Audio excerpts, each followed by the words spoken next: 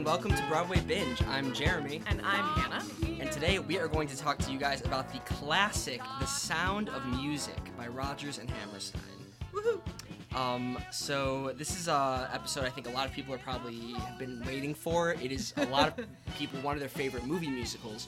One of the most beloved movies of all time. If you adjust for inflation, it is still to this day the third highest grossing movie in American history. I did not know that. Yeah, The film. Gone with the Wind is the highest grossing movie if you adjust for inflation, followed by Star Wars, the original from 1977, and then this is in third place. It ran in movie theaters for 4 years. It was really a massive cultural thing in a time when you would think that all the culture is about rock and roll, 1964. But honestly, I mean, who doesn't love the sound of music? Everyone from every walk of life, from multiple countries around the globe, loves the sound of music. Maybe not if you're a Nazi, but True. And there are a lot of those now. That's true. There are a lot of those now. But here we are. Also really notable. I think this is our first time recording together in Philly. That's not true. Damn it. Not true. Well, Jeremy's in Philly is really the point of what I wanted to say. I'm here. He's in Philly. We're using a fancy new microphone. We're continuing to move up in the world. I think the last one we recorded here was was South Pacific, which also starred Mary Martin, actually. So there's that going on. Well, maybe that's why. There's another cast member in common, actually, between those two movies who we'll talk about later on. But a little background on The Sound of Music. The book was by Howard Lindsay and Russell Krauss. Music was by Richard Rodgers, of course, and the lyrics by Roger Hammerstein. Aha. And this was their final show together because Hammerstein died after it opened, but before the movie. Yeah. This was Hammerstein's final show. Rodgers would go on to do some other shows. He even did a show with Stephen Sondheim as the lyricist, which didn't do well later on. That's more of like a mini-sode, I feel like, probably. Okay. Although we'll see. We'll see. And, basically, so the Von Trapp family, who this is about, they're a real family. What? Yeah, wait, you didn't know that? No! Are you serious? No, I grew up being called the Von Trapp family. My last name's Van Sciver, and I'm one of four. I have three sisters, and so growing up, we were often referred to as the Von Trapps, so I assumed we were the real Von Trapp family. Did not know there was another. Yeah, they were a real Austrian family who escaped from Nazi Germany. Okay, well. And there was a movie, a documentary, or it might have been fake, actually. But either way, it was a German movie, a West German film from 1956 called The Trapp Family, which was about them in real life. They, really left Austria and traveled around the world singing. And it really was, a nanny who married the father. A little bit less of a love story and more of a pragmatic situation, the marriage. Mm-hmm. But it was a true story, and the movie was a hit in West Germany. So, Did the nanny in the documentary make the children costumes out of curtains? I don't think so. Well. But I'm not even sure if that happened in the stage version, honestly. We're gonna get to that. Wait, isn't that just part of the film? Well, yeah. So I guess let's start there. Okay. I've never seen the stage version. Have you? I have. I saw it on Broadway as a kid, so whatever the revival would have been in I don't know, the early 2000s. Okay. And then I've seen it multiple times. I think I've seen a handful of high school productions, and I saw the definitive version, which would have been Carrie Underwood's live version on NBC with her lady Audra McDonald as what's the name of that character? Mother Superior. Mother Superior. Yeah, great. So you actually might be able to disprove or agree with my my assertion. I'm not even going to go so far as to call this a hot take because it might sound provocative at first, but I think I can back it up with evidence. Okay. I think that The Sound of Music might be a bad musical. Ooh, I'm interested. I think that what's tricky for me about The Sound of Music is it's really tied up in nostalgia, right? Because I grew up watching the film, and I feel like I don't like the music, but I like it because it's dear to me. So I think The Lonely Goat Herd is the best worst song of all time. so I'll explain what I mean because there's people clutching their hair right now. How dare you? It's my favorite. This is a classic. The Sound of Music movie is one of my favorite movies of all time. Right. I love the movie. I will watch it any day. As a musical. This Broadway binge, we were talking about the Broadway show. And I mean, it's a Broadway show that's been revived. It's possible the musical has changed since the original Broadway production. Mm-hmm. But from everything I've read, from old reviews and from testimonials of people at the time, and from listening to the original Broadway cast album, I have to say, if I was just going off the original cast album without having seen the movie, I don't think I would have liked the show. Also, at the time, reviewers did not like it. And there's a lot of interviews from people who were really reluctant to go work on the movie because they thought it was a bad show and they did not want to be involved in a movie of a bad musical. Well, all right, let's just follow this train, and then we'll go back. But like, what do you think? Why do you think that is? Like, why do you think it was such a more successful film?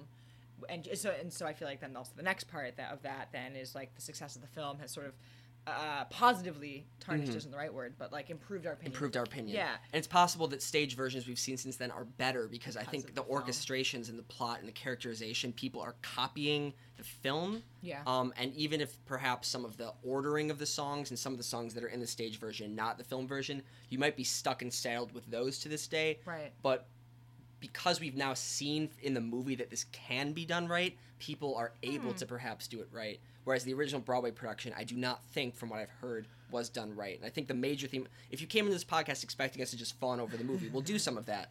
But I'm springing this on Hannah, but the real theme of this podcast is going to be comparing the movie to the original Broadway cast album and realizing the original Broadway cast album is not good. No, I'm honestly here for this. Like, let's get into that. Yeah. I mean, do we want to do any, like, brief sort of, do we want to do any more background about the show Yeah, itself? just to basically finish it off. So Yeah. there was a director who liked the idea and wanted to do a play about the Von Trapp family singers where they actually sang the real Von Trapp songs with maybe one or two songs from Rodgers and Hammerstein. And then at a point they realized, well, we've got R&H, let's just go all out.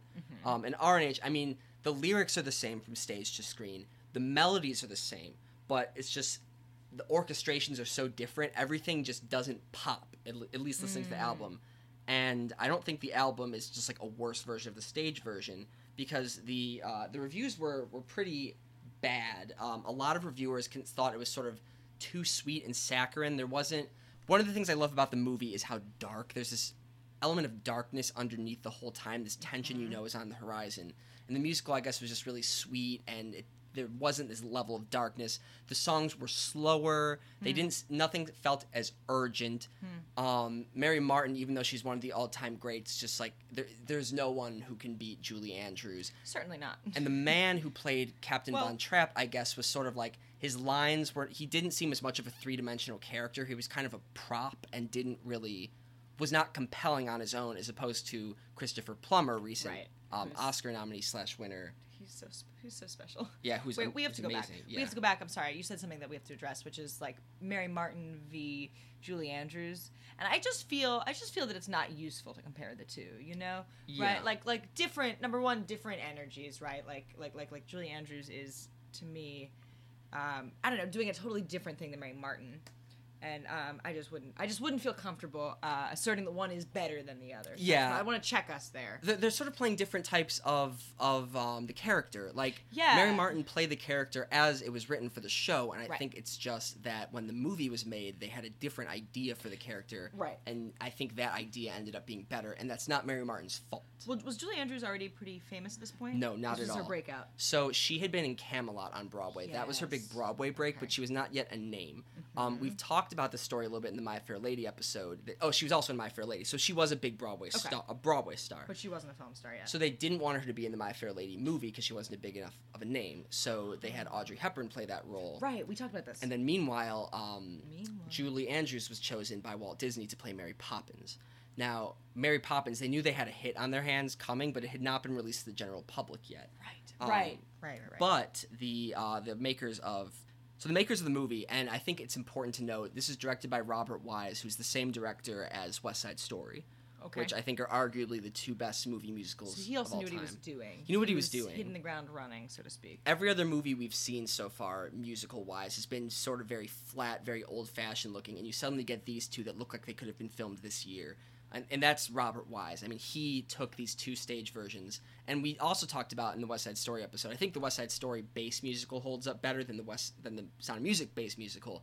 But I also said, even at the time, I think the movie of West Side Story is better than any stage version is ever going to be. Yeah. And so much of that can be attributed to Robert Wise making these two movies and really seeing what the musical could be and creating the perfect, unassailable version of that music. It's funny, I am thinking back through like that film and how the things I love about it are actually probably mostly cinematic. Like even the Lonely Goatherd song, I just really like that sequence of puppets and like the iconic image of Maria twirling around in the field. Like it's all very cinematic. Interesting. I'll read a little bit from some reviews of Great. Sound of Music, and eventually we will get into comparing the songs and going into the songs, talking about what we love about them in the movie and Right. what wasn't so good. But Well, Brooks perhaps Atkinson. I'll push back at some point. Oh, We'll yeah, see. feel free. We'll see. Brooks Atkinson of the New York Times, he praised Mary Martin's performance, saying she still has the same common touch, sharp features, goodwill, glowing personality. Sharp features, glowing personality. But he stated that the best of Sound of Music is Rodgers and Hammerstein in good form. Oh, sorry, that was another good thing. However, he said the libretto has the hackneyed look of the musical theater replaced with Oklahoma in 1943. It is Oh. disappointing to see the American musical stage succumbing to the cliches of operetta. Oh. And then Walter Kerr in the New York Herald Tribune just wrote a straight up bad review saying, before The Sound of Music is halfway through its promising chores, it becomes not only too sweet for words, but almost too sweet for music, stating that the evening suffers from little children. That's funny. The evening suffers from little children. Yeah, well, it is tricky, right? Like, most of the characters are children. Mm-hmm. I don't know. It's making me think about Mary Martin, and like I feel like the only other show we've talked about that has like so many children far forward would be Peter Pan, right? Yeah. Is that true?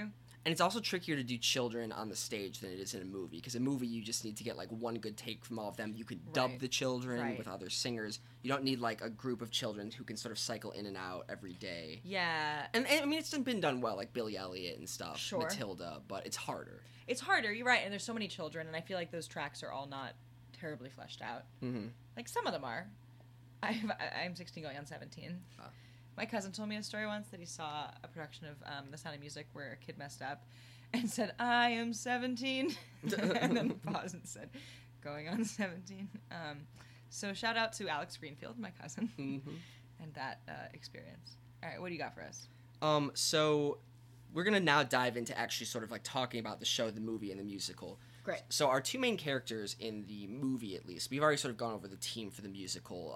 The book was not very beloved, but it had a brand new screenplay. I mean, obviously, roughly the same plot with the songs sort of in a different order, but a screenplay by Ernest Lehman, and it was directed by Robert Wise. And they sort of were both skeptical of taking this show, which they didn't really like so much on stage.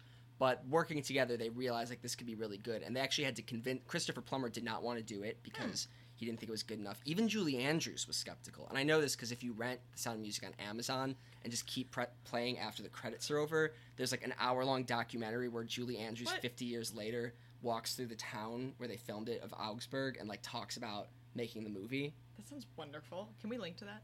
Yeah, I mean, we can link to the Amazon. Great. If you just go on, no, I'm not going to link to it. Just Not go on, gonna link to just go on Amazon and look for The Sound of Music. It's the only copy. Right. So So in terms of getting Julie Andrews, I mentioned earlier that Sound of Music hadn't come out yet, but Robert Wise and Ernest Lehman went to the Walt Disney Studios and were shown a cut of, Mary Poppins.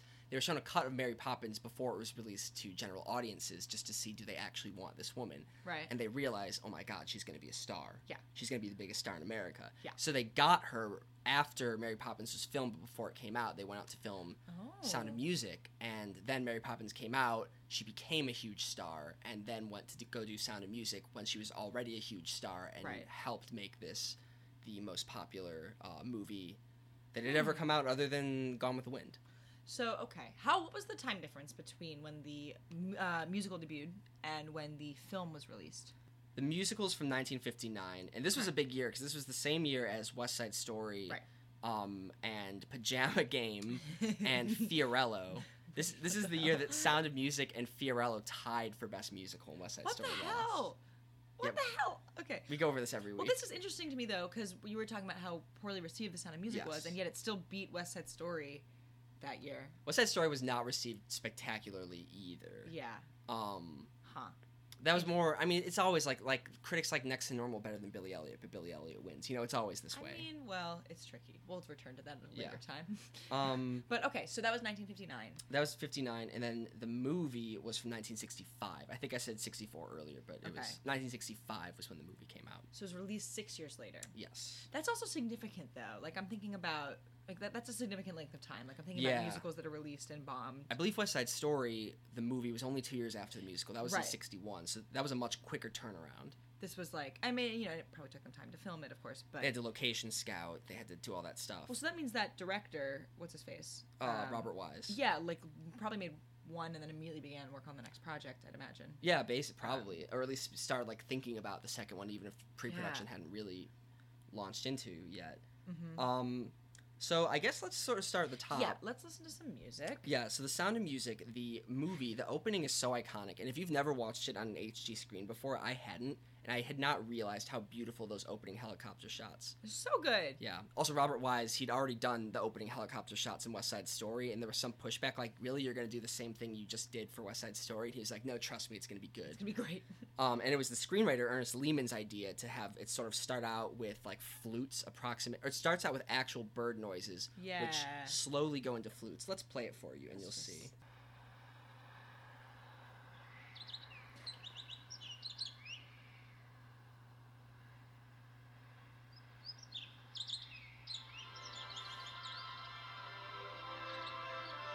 I think it's actually a much slower intro in the movie, and they're speeding it up for the soundtrack. Sure. But even this, though, like, I imagine the stage version did not have bird sounds. Oh, we're gonna get you to know? how the stage version starts. That was when I first realized that You've been duped. I'd been duped. Yeah, we'll get there shortly.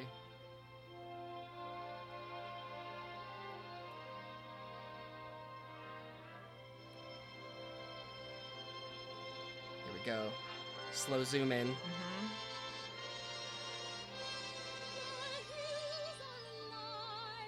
With the sound of music, with songs they have sung for 1,000 years. All right, Okay. great. Thank you, Julie. That was unbelievable. So the musical starts with the nuns singing. I'm not even going to bother playing that. The movie sort of has the same thing after The Sound of Music. The nuns doing their processional. The musical opens with that. Yeah. Then we cut to Maria, who I think is in the Abbey during the song, or at least like right outside the walls of the Abbey. Okay. Because there's no point in having her in the mountains when like you can't even have mountains. So here's how the song Sound of Music starts, and I'll just like let it play. My day Oh, no. in the hills has come to an end.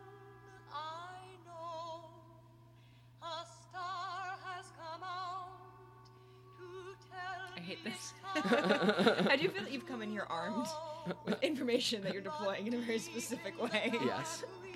I feel a little blindsided here. I didn't know you were coming in this high.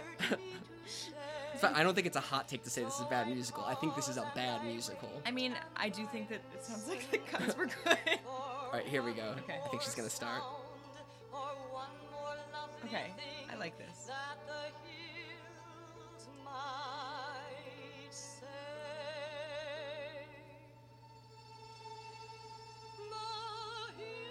Oh no. No, this isn't as good. It's a lower key. It's Yeah. significantly slower. It doesn't feel like this big release. Yeah.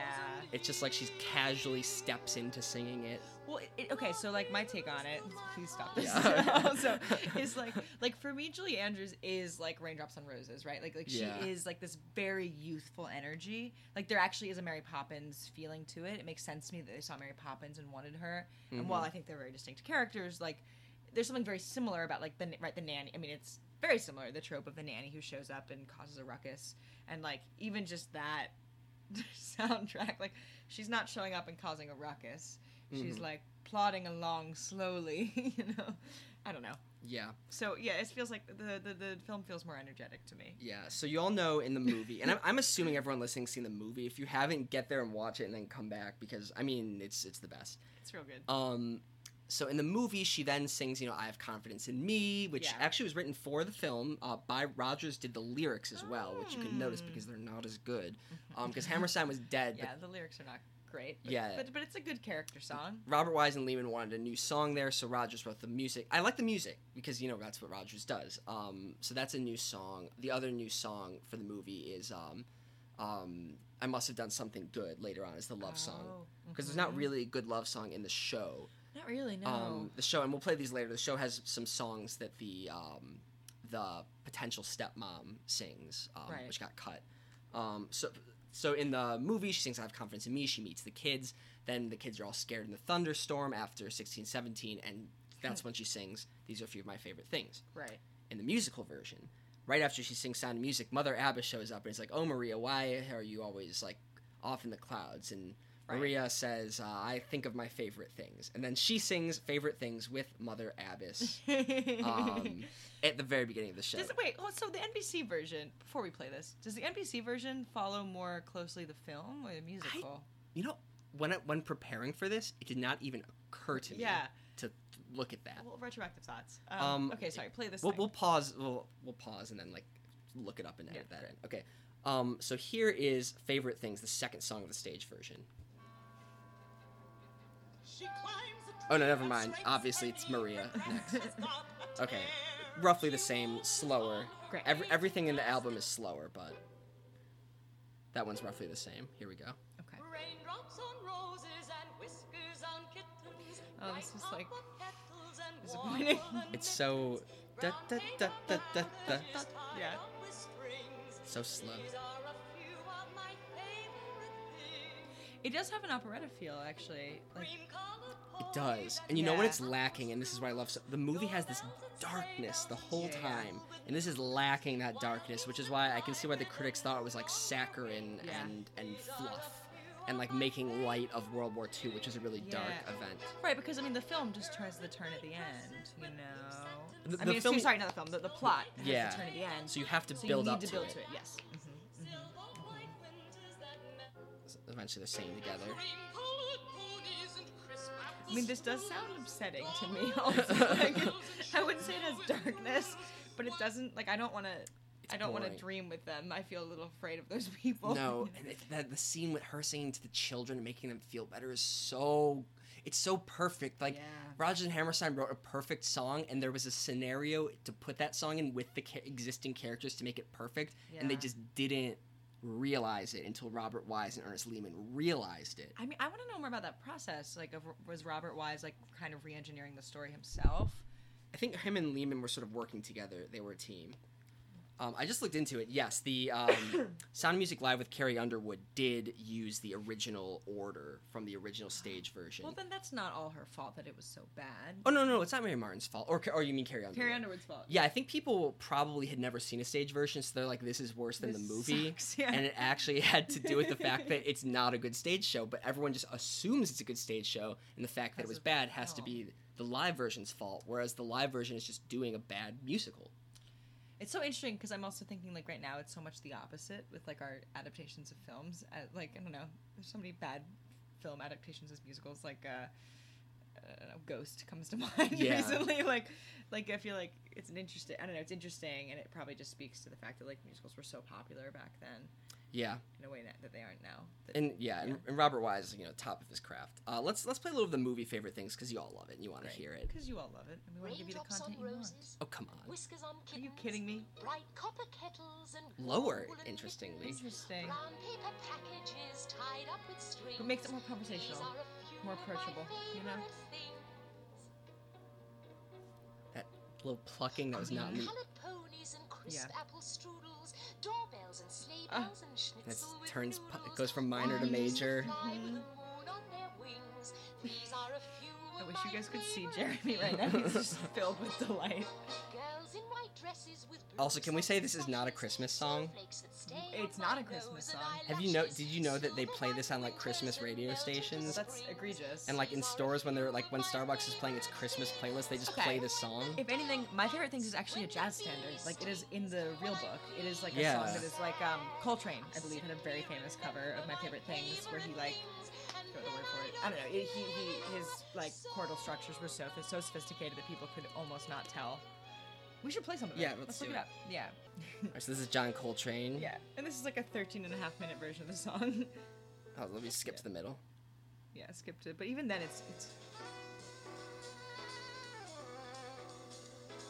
Oh, I've heard this before. Yeah.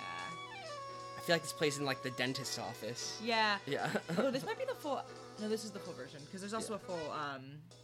He's a full album called My Favorite Things as well. Yeah, I've definitely heard this version. Yeah, and I mean, you can hear if you listen to the full thing. It's actually, if you're into jazz, it's worth checking out, and you can hear when he's riffing on it. But he took like that chord structure and did something totally wild with it.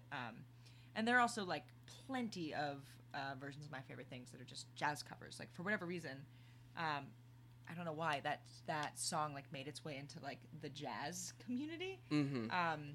Which I should probably research more about. I don't know if that was like post the musical coming out or if like that was just a song that had other. Like it makes me think of what's the song from Music Man that everybody is obsessed with? The Beatles did a cover There were of? bells on Yeah. the hill I never saw. I feel like My it Favorite ringing. Things is in that same category. So I guess we skipped over How Do You Solve a Problem Like Maria. I don't feel the need to play it. I just want to note that for my law school parody music group, I wrote a song called How Do You Write Opinions Like Scalia That's that I think is really good, some of my actually. best work. Like it was like I thought the lyrics were really good. The problem Yeah. was he died. oh so And then it wasn't even that we wouldn't do a song about a dead guy, but like the timing wasn't right. So like by the time it was time to vote on the songs for the next semester, like he'd been dead for 6 months, so it was old news. So I just Yeah. like missed my window of opportunity and was bummed out about that. well. I'm sorry that was disappointing for you. Yeah. I like How Do You Solve a Problem Like Maria. Oh, I love it. It's great. Yeah. It's really amazing lyrics by Hammerstein. Mm-hmm. I also so I Have Confidence in Me also happens in the movie, which we've talked about. You know what it reminds me of, and this is an insult. It reminds me in the same way that it's like an unfinished RNH song Yeah. of Now Is the Time. Oh God! How dare you? the Todd That's so Bonaparte song. disrespectful. It's like definitely better than Now Is the Time from Cinderella. And listen back to our Guys and Dolls episode Yeah, if you check want it to hear out. that one. Featuring Todd Bonaparte. Todd Bonaparte, one of our best episodes. One of our best. But yeah, it reminds me of that, and that it's sort of like just very simplistic and a lot of just like platitudes in the lyrics, nothing like insightful. Just like I have confidence in Well, confidence and it alone. was not fully written by the team, so that makes sense. And while I show them, I'll show me confidence in me. Somehow I will This sounds like the Bonaparte song Yeah. right here. It does. Now is Yeah. the time is I can't believe here. you right now. No other time. Okay, I will did do. enjoy this song growing up though because there's something about like this woman who like is the heroine of the story and kind of against all odds. I don't know. I loved I Have Confidence as like a young person. I was like, look at this strong woman with confidence in herself. Like you go, Maria. Mhm. But all right, fair enough. Jeremy, I just feel like Jeremy came in with a bit of a stacked deck today. I feel like he came in with a thesis, and he's guiding the discussion. But I'm also here for it because I don't know that I had Yeah. any strong. Although opinions. that's the only criticism I have of the movie. I have Yeah. literally Literally? nothing bad to say about the movie other than the lyrics of that song. I mean, the Lonely Goatherd song is oh ridiculous. yeah, that is. Okay. I really like it. Like it's one that I like to sing to myself. But Yeah. okay, what's next? Next in the movie is 16 going on 17, We don't have to which do that. we don't have to play it. I just want to note that Charmian Carr, who plays Liesel, I think is like the most beautiful woman who's ever lived, and I had Wait, such a crush on her Charmian as a child. Carr. I feel like I probably also had a crush on her. Then would go to follow Charmian Carr. Charmian, yeah, C-A-R-R. I'm just yeah. we're just looking her Yeah, up just now. Google her. Oh well. I mean, even now she's like pretty for an older woman, but like look at her when Okay, she we're played. she is beautiful. Yeah. At all. She is. Oh, I remember Look her. at her in that movie. I mean, come Mhm. on. Yeah, fair enough. Yeah. Well, when shout out I to was like Charmian little Carr. watching this movie, I was like having weird feelings about her. Yeah. Sure. Yeah, so that's that. She kind of looks like Sarah. Oh, really? Yeah, a little bit. Yeah, I guess so. I see it. Yeah. Brown hair situation. Sure, well, okay. Both have eyeballs. you know? Yeah. Let's see. So then, Do Re Mi, which is one of the best filmed. Oh wait, no, you know what? Actually, I want to play a little bit of 16 going on 17 because this is another one I want to compare the two versions. Okay, fine. So here's the movie version. Just cut right to the middle. I don't care about this song. Yeah, I hate this Nazi. Yeah. Okay, that's all you. Basically, what I really want you to do is hear the version from the movie. This song is stupid. They're out in the rain, right? In the movie. Yeah, they're in the woods. Ugh. Here we go.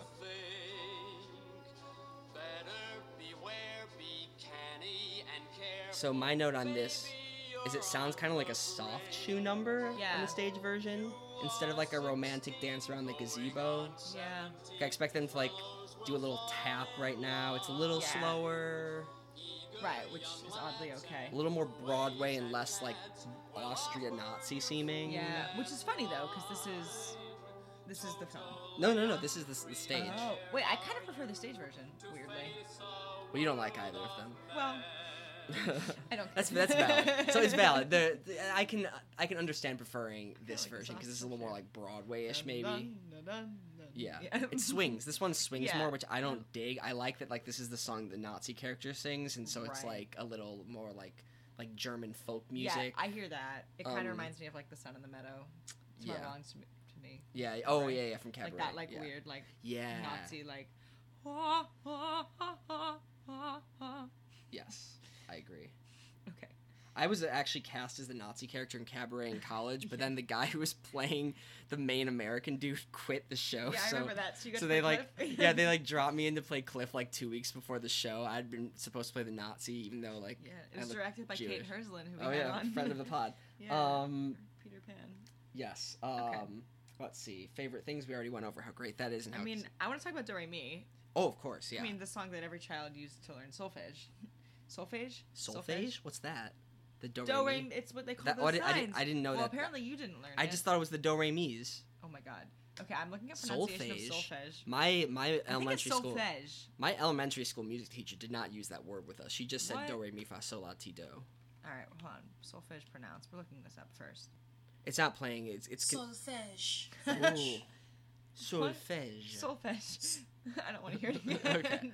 Well, we learned Um, something. let's This play is a the little bit song of- where you learn solfege. Yeah, so Do Re Mi is amazing, and it's definitely the location scouting on it was spectacular. A lot of the shots that were shot are just like you can't even believe that this is like only a few years after some of the other musicals we've watched, like Damn Yankees or whatever. Like there's such amazing, creative shots and creative angles, and it's just really incredible to watch. Outdoor photography. I'll play a little bit of the movie, and then I will go back to and show the Broadway Raindrops version. on roses, Oh shit. whiskers on kittens, bright We can just cotton- listen to that again. Let's start at the very beginning. A very good place to start. When you read, you begin with. She sings. She Better than She anyone. sings the shit out of this whole show. Because when she sings, which is not her full-out voice, her voice is still better than most people's best singing voice. Just happened to be a long, long way to run. Skipping around, because So long song. the needle pulling Oh. thread Wait, we have to go back to will something in a allow bit. a note Okay. to follow, so bring us back to Okay, that gives you the idea. Great. I'm gonna now play a little bit of the stage version of Do Re Mi, and then we'll go to Oh whatever. no, I have just other information. But okay, yeah, Do Okay. Re Mi. Yeah, I love that song. That was like one of my favorite songs as a kid. I remember Oh, I auditioning agree. for a acapella group that in third grade that my friend started, with that song, and I did not get in. Oh, that's weird. So now here is Do Re Mi from the musical. Nope, that is not it. High on a hill was a lonely Oh. Okay, so that's before Do Re Mi. Yeah, that's weird. That's also before Do Re Mi. Why? What's going on? Okay, Children. the problem is when you look on Spotify, the title of each song is the original Broadway cast, so it's really difficult Sure. to tell. It's hard to know. Here, let me like. I feel like we're in hell. Oh, here we go. Let's start at the very beginning. I'm already less inspired. It's more regimented. Why is she so on the nose with every note? I mean, I feel like it's not her fault. Like, she didn't know. that You this needed to begin be- with Do Re Mi. Yeah. Control surgeon. Yeah. Way slower. Yeah. I'm still upset that You you don't shouldn't know be about mean to solfege. Mitch. No, I'm here for Maria Martin. It's not Mary Martin, yeah. Maria Martin. Maria Martin's a show that my friends just produced. She's also, you know what the other problem is that we haven't diagnosed yet, and like this is also not her fault. She's American. Something about her being British, about Julie Andrews being British, Does just she- makes does it she- work. Wait, remind me in the film, like how present is her accent? British accent. Yeah. I mean, she says every word with her natural Julie she Andrews doesn't put British on any accent. I like don't. It's so funny. I don't recall that character as British. And even though Christopher Plummer is Captain Von Trapp, is American, he sort of does Yeah. the transatlantic thing a little bit. Yeah. So it sort of just sounds weird being in like this like pre-Nazi Austria, having like just like Bummer. good old American Mary Martin sounding just like she did in South Pacific, where she was playing like a good old American from Arkansas. I have this like weird memory of Nina Arianda. Hold on, let's look that up. Nina Arianda, thank you. Who won the Tony in 2012 for Best Actress in Venus and Fur. She accepted the Tony from Christopher Plummer, or he was on stage when she accepted it, and she got up and she said like, "You were my first crush." As Captain Von Trapp in The Sound of Music. That's valid. Yeah. Anyway. Yeah, and mine was That's always Charmian my Carr. favorite. Yeah, there you go. Wait, we have to go back to something. We do. You were asking about why my favorite things, or you were Why is it refuting Christmas? that's a Christmas, not a Christmas song. Mhm. My favorite things, right? Obviously originally sung by Mary Martin. Julie Andrews, who played Maria in the 1965 film version, as we said, had previously sung the song on the Christmas special for the Gary Moore show. Oh. So it had this weird legacy as a Christmas tune. Oh. Yeah, so I feel like that's probably part of That it. has to be the entire reason. I mean, that must be the only And then it reason, just actually. remained a Christmas song, even though people don't Yeah. know why. But like that's why. And then, okay, a little more specific information about the Coltrane version we played. It's a 14-minute version. It's an E minor, which is obviously an odd choice. And it is, it was the title track for his album, My Favorite Things. And after that point, it became a jazz classic and a signature song for Coltrane in concert. But the album was recorded in 1960 and released in 1961, so that was also released before the film was, which is interesting. Oh, that's really interesting. Yeah. I bet she was cast, but like Yeah, I mean, Yeah. let's see, so if she sang it on the... it doesn't say when the Gary Moore show. Yeah, I episode. wonder. But I think we can assume it was probably because in order for her to be famous enough, they just put her on the Gary Moore show. Right, it was probably. I mean, but it was before the film. Yeah. So maybe it was after. There was a getting big 6 year. with- There was a 6 year period. Yeah, maybe it was post. Mary Poppins. maybe. Anyway, just interesting. Anyway, yeah. Okay, so No, very valid. right, just Um, I'm just firing back with my own research. No, since no, I got that's my really good laptop because open. I opened up with a question, an assertion like this is not a Christmas song, and now you're explaining why. Well, no, because I always wonder. I was like, what the hell? Yeah. It makes no sense. I agree. Like I just knew it was stupid, but I didn't even give a second thought to why. Is there like a lot? What are the lyrics to that song? Is there a Raindrops line- on Roses. Yeah. Bright Which- paper packages wrapped up Is in that strings. That's the only way I can think of it. Is there But some lines about snow or Right? something? No. Oh, snowflakes that melt on my nose and Snowflakes, eyelashes. yeah. Okay. The packages. Silver white winters that melt melt into into spring. springs, So it's really okay. just that one verse. Yeah, that one verse is pretty. But it's just about the winter. Like, it's not Christmas specific. I mean, Let It Snow is actually not about Christmas. That's true. We're All right. gonna have to do a Christmas special for Broadway Binge. Oh, we should. We We'll should do rate, like the main the Christmas best song. and worst, like, Broadway Christmas. Broadway Christmas. Yeah. But also, can we just talk about the Nutcracker? We can, definitely. One more note for Do Re Mi. Julie Andrews is good at a lot of things, but she is not good at pretending to know how to play the guitar. Watch out for that next time you watch the movie. Just like Yeah, I know randomly that word. strumming, not even moving the fingers on her like Yeah. her hand holding the neck of the guitar until like halfway through. She's like, oh crap, I'm supposed to move the fingers. I'm willing to assume that that's like the editor screwing her over, though. Just being like, don't worry about it, we'll fix it in post. Yeah. And then they just didn't. Yeah. That's so funny. Lonely Goat Herd. So I already played a I snippet mean, of I it. just want to hear that song again, because Okay. I bet you it's not that different. Maybe, I don't know. I'm Yeah, based let's on give no information. it's way slower. High on a hill was a lonely goat herd, lay, odelay, odelay, loud was the voice of the lonely Oh, and you know goat what? In the herd, musical, this is what she sings to cheer them up in the thunderstorm. in a town that was That would just scare me more if I was a If child. I heard this song, Although there were no puppets. So there were no puppets. The marionette thing is when they went to Augsburg to film the movie, they saw that there was an Augsburg puppet theater. And I learned this in the documentary after the movie when you watch it on Amazon. And so they saw that there was an Augsburg puppet theater that did like operas in marionette form, and they said, let's do that in the movie.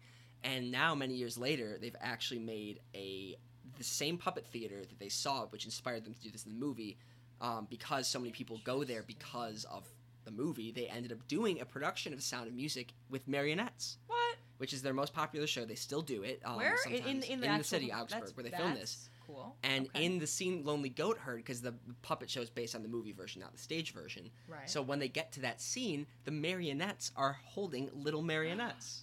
That's charming. And it's really terrifying. I mean, what's the name of the theater? Augsburg Puppet Theater would be my guess. I'm looking up an image just because I want to react to that live. marionettes. Let's see. There it is. There's pictures. Oh, not with the Nazi flag in the background. I know that's part of the show. Puppet Nazis. But that's really upsetting to me. Okay, we're looking at pictures now. I want to find one where the marionettes have marionettes, because that's upsetting also. I don't know if there's going to be a picture on Google Images. I will say that, like, I do find marionettes, like, particularly intriguing and upsetting. Yeah. Well, you've done puppet work in your shows. Is that true? You've worked with Sarah a little Outing bit. I've worked with Sarah Outing, who's a she genius. She does marionettes. No, that is true. We advertise Bicycle Face as having puppets in it. It really just Why? has. There's the one part where the hand goes through the sleeve of the... Oh, I don't even remember that. Well... well... That's Hannah's critically acclaimed one-woman show. Yes. Um... We're doing it next year in New Jersey. Do you know about this? Did I tell you that No, already? you've told me 9 Okay, billion I'm times. sorry. We talked about it on the phone 2 nights ago. Well, Okay. you know... Um... Oh, we did talk about it on the phone 2 nights ago. Yeah. Well, okay. Okay, so now I'm going to play a cover of Lonely Goat Herd. Great. We played this on the podcast before. Oh, we talked about this. This is the most baffling hit song of 06. Yeah, wait. This is off of Gwen Stefani's The Sweet Escape. We've already talked about this. We did.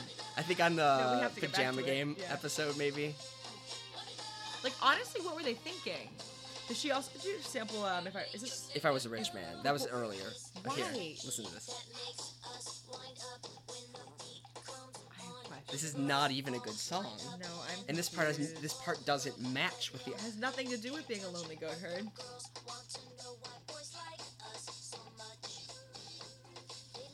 Were they just like, what will nobody get mad at us for sampling? I don't understand. I think she just wanted to sample Lonely Goat Herd because then that part of the song doesn't even match musically with the other part. It's really confusing to me. Like, I don't understand Yeah, I the think logic. that's the most baffling Broadway cover of Wind all It time. Up. And it's not just that she did it, because it'd be one thing if that was just like a song on her album, but that was a hit song on the radio. Why? Who did this? I feel like somebody Gwen was cheating. Stefani. I mean, But she then, clearly like, loves who- Broadway because she earlier wrote a good hit with "If I Was a Rich Girl," which Yeah. actually is good and actually takes the actual song and like makes it into a good modern pop song. But this was not that. Okay, so Wind It Up, blah, blah, blah, blah, blah. The track contains an interpolation of the Sound of Music song Lonely Goat Herd. It was negatively received by most music critics who criticized the song's use of yodeling and found the track to be over the top. Yep. It was released as the album's lead single on October 31st, That was the lead 2006, single for Sweet Escape, which and was a reached good the album. top 20 in many music markets. The accompanying music video, which became popular on stations, blah, blah, blah, blah, blah, takes influence from the Sound of Music. Which I would imagine. Well, yeah, I'm curious. I've not seen that, though. Yeah. We'll have to watch that separately. Yeah, okay, Stefani asked the DJ to create a mashup of that song. Why? It's her favorite Stefani film. considered The Sound of Music her favorite film, and she wanted to incorporate a beat to one of its songs. And All Her that's what you Life. pick? Oh my god. Stefani commented, I literally cried, and I'm not exaggerating, when I heard the mashup. Williams, Oh, she however- wrote it with Pharrell Williams, who didn't like it. Yeah, Williams, however, did not like the addition of yodeling and The Sound of Music to the track. That's... Oh, I see. Funny. Okay, so we skipped the part. Pharrell Williams wrote the rest of the song for her. The part that I Yeah. said sounds nothing like Sound of Music. And then she just took Pharrell's song to a DJ and asked them to stick Lonely Goat Herd in it. And Pharrell was pissed Yeah. off. Pharrell Williams? Oh man, wow. He was pissed off because she DJ ruined his song. Jeremy Healy created the mashup. DJ Jeremy Healy, you ruined that. I mean, not honestly, Pharrell, you've done better than like the rest of Wind It Up, if we're being Yeah, honest. yeah, you're doing fine. Wind It Up received generally negative reviews. Anyway, Okay, well, I guess let's continue talking about the Sound of Music. All right, fine. I think it's so funny. All right, I mean, yeah, I think we should probably transition into talking a little more about, like, you know, do we want to talk at all about kind of the piece, holistically, narratively, thematically? Yes. Any of those things. One note first. Okay. The Baroness is functionally identical to the stepmom from The Parent Trap. Changed my mind. I don't think I have anything to say to refute that. I mean, the stepmom in The Parent Trap is clearly Which more Parent evil. Trap? Let's say the more modern one. Like, Okay. she comes in, she wants to marry the dad. She Yeah. explicitly says she wants to send the children to boarding school. Yeah. Although this one sort of goes away, she recognizes that she's lost and just leaves, whereas the stepmom sort of gets up to hijinks. Meredith, isn't that her name? Meredith, yeah. Meredith was low-key Actually, really, fun. it's the kids, it's the Lohans who get up to the hijinks Right. more so, but still.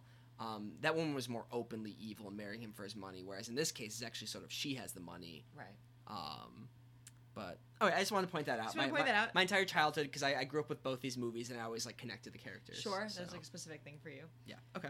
Okay, great. Well, to that on that note, to that end, I don't know. Transitioning. Are there? Let's see if there's other songs. Great. I'll play bits of. Edelweiss I love. Yeah, Edelweiss is great.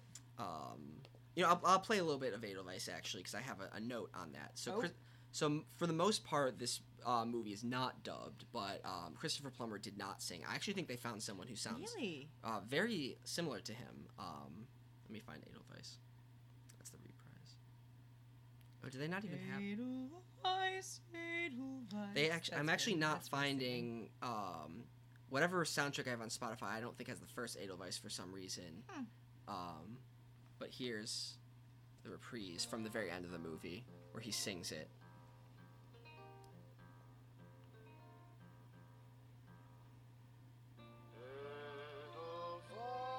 It's so pretty. I think it's much more emotional the first time. Although the second time they sing, it's emotional too because the whole crowd joins in. I just wanted to sort of like give you a taste of that guy's voice.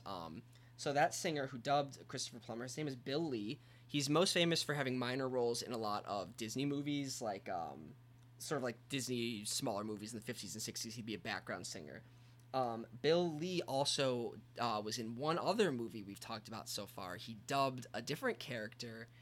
Jeremy looks truly evil. What are you Bill Lee was the singing voice of Lutellan. No. No, not that again. Why won't that die? So every time from now on, whenever you hear Edelweiss or hear Christopher Plummer singing in The Sound of Music, know that is the same voice as Lutellan from South Pacific. Which was a really troubling piece of dubbing, if I remember correctly. Right? Yes. So that was different. He actually sounds like Christopher Plummer, but that guy's like, "Hi, I'm Lieutenant Cable. This is my speaking voice. You wait, little girl," or like whatever it is. I mean, that just speaks multitudes that he's also dubbing Christopher Plummer. You were so pleased with yourself. I was shit-eating grin on my face leading up to that. And I was like, what's wrong? What's happening? Okay, yeah, but Edelweiss is like the song that I feel like every child imagines their grandfather singing to them. I don't know why. Yeah. I just remember watching this. No, what it is, I remember watching The Sound of Music at my grandparents' house as a kid, and that is why there's like this sort of unbreakable sense of like dearness and nostalgia tied to it for me, which I think is probably true for many people in our generation. But, yeah, I don't know. Some other notes. I'm not going to play any of this, but "So Long Farewell," great song. I especially love the way that they escape to it in the end. That's really iconic, where they each go into the blackness, and then like the Von Trapp family singers, and they don't come out like I know Family Guy's parodied that. It's like a thing. You know, right. It's super iconic. It actually, I feel like that sort of comes from a long tradition of German cuckoo songs. What? Because like they go like cuckoo, cuckoo, okay. and there's actually one of the oldest songs in the entire English language, and this is in Old English or like early Middle English, really. So it's not like what we would think of as English, but there's a song that's often called the Cuckoo Song, or "Sumer is a Comin' In." What? So this is actually one of the oldest songs in the English language, What? and it's sort of like it's like part of this cuckoo song. I hate this.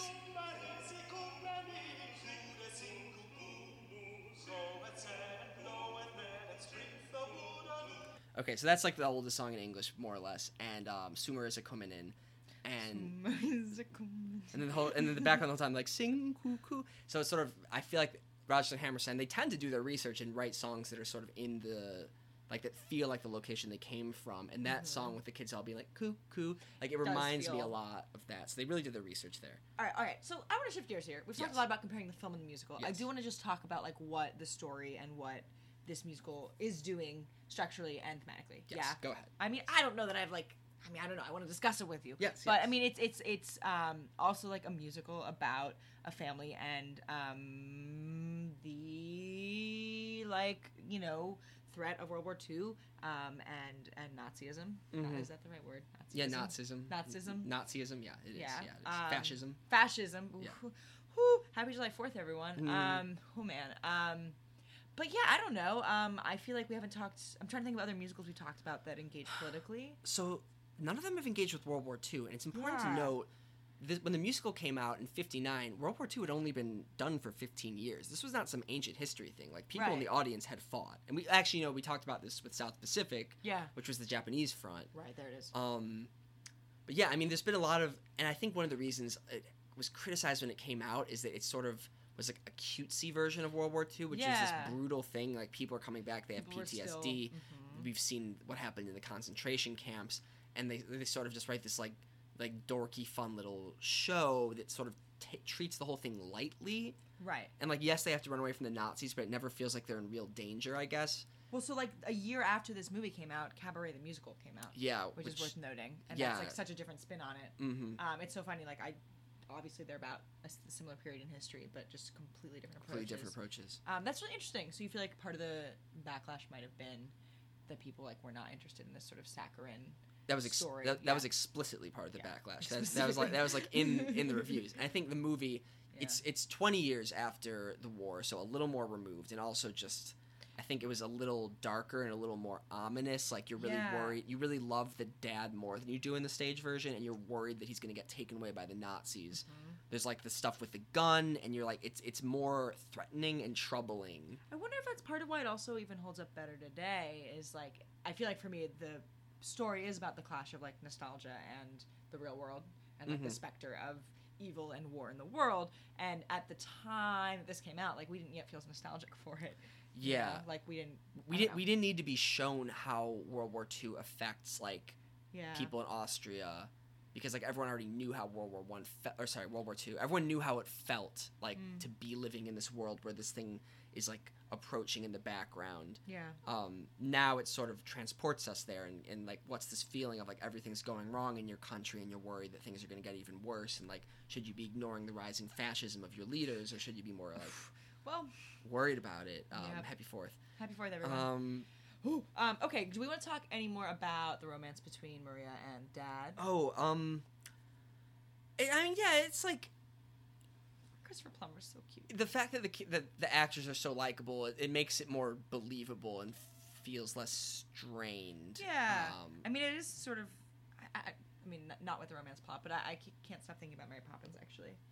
And how, like, I wonder about just the stage dynamics versus the film, and versus the fact that they'd seen her in Mary Poppins, and then, which I didn't know, and then put her in Sound of Music, and how that affected, like, a lot of the relationships and the feeling and the track of Maria, you know? I think this is a good spot maybe to actually go back to this original cast album for the final time, and then we'll start to wrap it up. Beautiful. Wind it up. What? No, not this. So there's a few songs from the original album that did not make it into the movie. There was not Something Good, which is the movie song. Perhaps in my youth or childhood I must have done something good, which is they go to the pagoda where 16 going on 17 happened, and they sort of have this like very subdued number. Rogers wrote the lyrics for that one too, but I think it works okay because it's such a simple number. The musical has a different number. So I don't remember which of the songs that I don't recognize from the musical is like by the Baroness and Max singing, which one is them. So I'm just going to play a few songs that we don't know, and let's just like listen how they sound. Oh, nope. I don't want to hear that. That's 16, 17. Here we go. Here's one.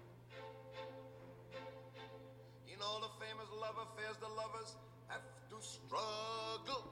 This is, I think this might be Max singing. Like the guy who buys the marionettes in the movie. Yeah. Unless this is Captain Von Trapp, actually. No, I don't think so.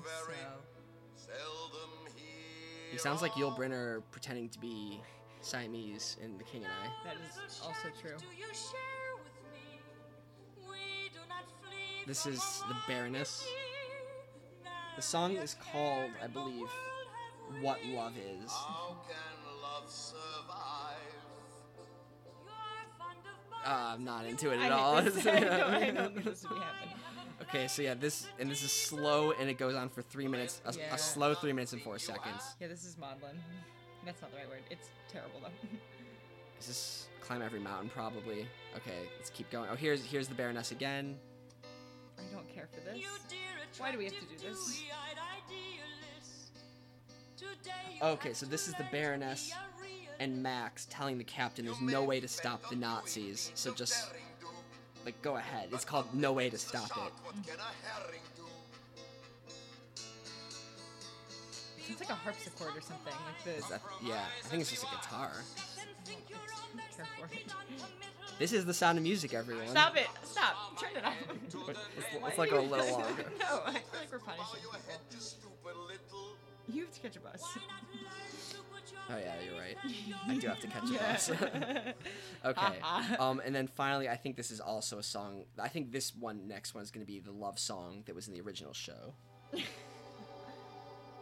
called "An Ordinary Couple." An ordinary couple is all we'll ever If I just cornered a rando on the street, like a rando who's familiar with Broadway, and played this song, and I was like, "Is this from The Sound of Pajama Music. Game or Sound of Music?" They'd be like, "Pajama Pajama Game." Game, yeah.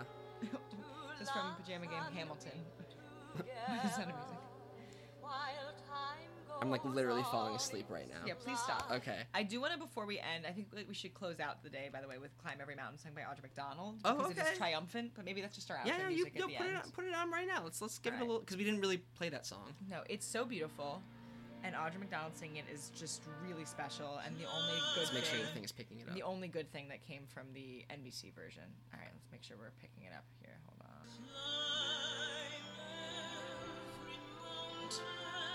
She's just so goddamn good. Yeah. All right, we'll skip ahead.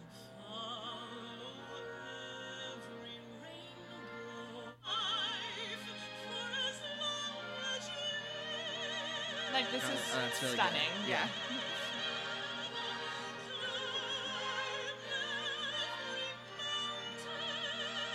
Like, are you kidding me? All right, y'all get it. It's worth finding. You can get the whole recording on Spotify. The whole NBC version. Oh, If they you- did some of the weird songs from, like they did "How Can Love Survive." Are you kidding me, Audra? Yeah. Wait. Yes. I think this song is the better version. Yeah. Hold on, we'll let it end. I think this song is the better version of this song from Carousel. You'll Never Oh. Walk Alone. You'll Never Walk That's Alone. true. I I always hear that. want it to be this song, and then it isn't. And then it's not. Yeah. Okay, let's rate the sucker, yeah? Yeah. It's time. So I'll just make a note before we get into like was it important, because we didn't really talk about like the context of it and like whether it changed anything. So some of the books I have, the book I quote the most, Larry Stemple, in the introduction to his book, he's talking about how like he doesn't want to be snooty and just like talk about like the classic musicals that everyone says changed everything, and he really wants to talk about all the musicals. And he quotes a different musical theater history that he doesn't view as favorably, or it's not necessarily that he's complaining about this other book, he's just saying his is going to be different. It's a book by a man named Scott Miller called Strike Up the Band, A New History of Musical Theater.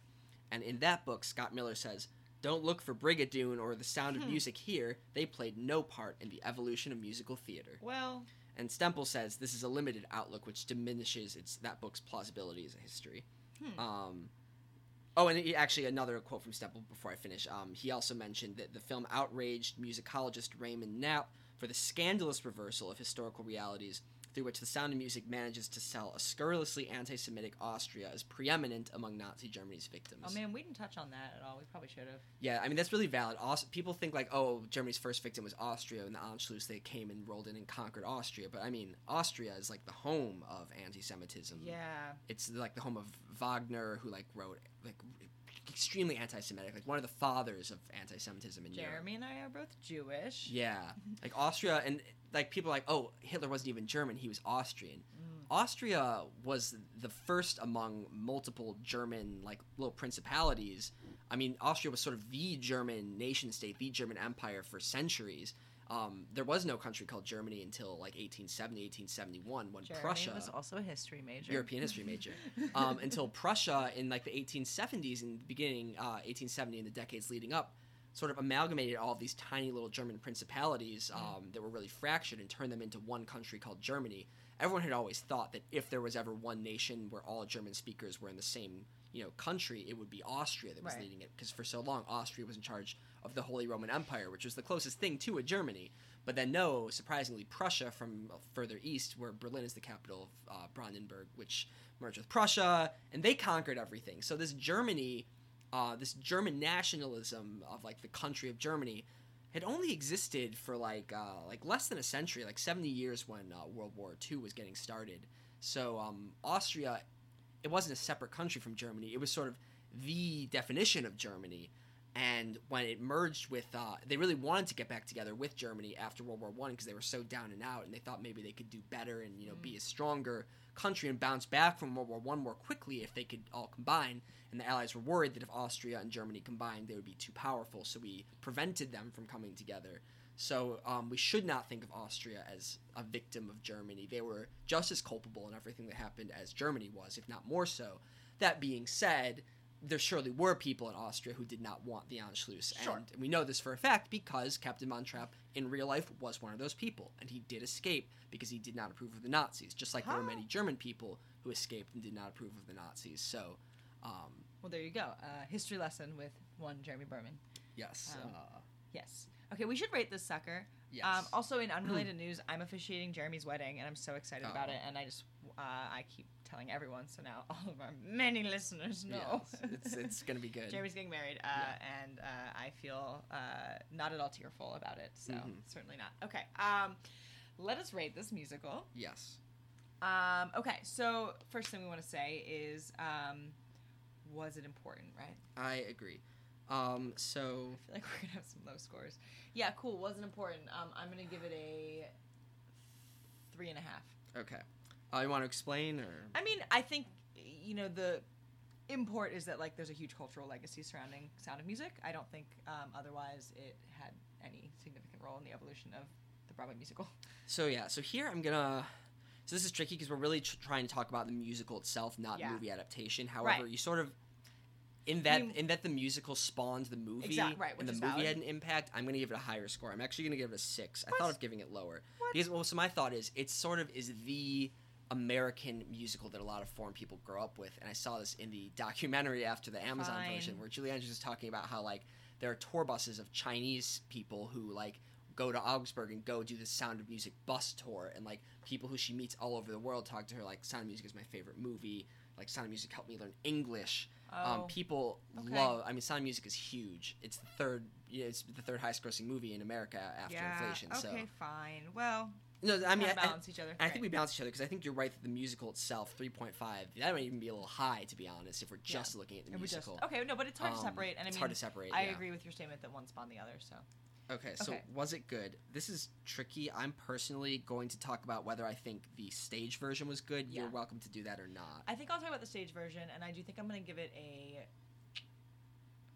I'm going to give it a 5. Okay. Because I do think there's some, like, really important songs that came out of it that, like, and we wouldn't have the other versions without them. And they were written for the musical, and I agree they were improved upon in the film. But we would not have Audra McDonald singing at Climb Every Mountain without the musical. That's valid. And I feel like I'm giving it too low here. I'm giving it a 2.5.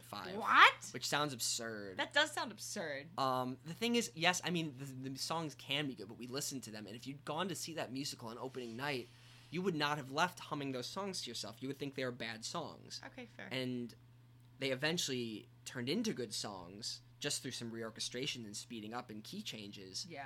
But 2.5 is low. I'm going to give it a No changes. No, we're allowed to change. I don't think we can change. Because it's not like you influenced me. I just spoke too soon. I'm going to give it a 3.5. Okay, fine. 3.5. 2.5 is too... Because the thing is, like, yes, the actual melodies are good, and... Yeah, so I'm going to give it a 3.5 on was it good. Okay. Is it good? You're going to miss your bus. We have to do this, right? I don't think I'm going to miss it, but we will do it. Okay. Is it good? So what are we talking now? Just like I know, if someone it's was hard going to know. Like if someone was going to put up the show today with the musical in mind, are we talking about... It's tricky. It is tricky because I feel like even when it's done now, it's still influenced by the film. I'm going to score first this time. Great. I'm going to give it a 5. I feel like I'm going to give it a 5.5. Okay. Yeah. Because I've always thought, even before I actually knew it was bad, I just, like, suspected, like, I was never excited about the idea of going to see a high school production of it. I was like, like, it's going to be long, and the actors aren't going to be good, and I'm going to be sitting through this long thing where, like, the teenagers won't be good. And, like, maybe a professional production would be good, but it doesn't get put up that much professionally. Yeah, it's interesting. I didn't realize we'd be talking about adaptation so much on this podcast, but I do feel like, particularly in these, like, musicals where their legacy right now is, like, from the late 50s, early 60s, a lot of their legacy is film adaptation, which makes sense because it was also, like, such an important time in Hollywood. All right, so how we sizing up over here? I don't have my usual laptop. So So as he adds it up for us, why don't we just listen to 28.5. well, we could just listen to Carrie Underwood singing The Sound of Music, though. Let's do that. So it's a 28.5, which I don't. Oh, this is that boring old version. But it's Carrie Underwood singing it. Let's skip ahead.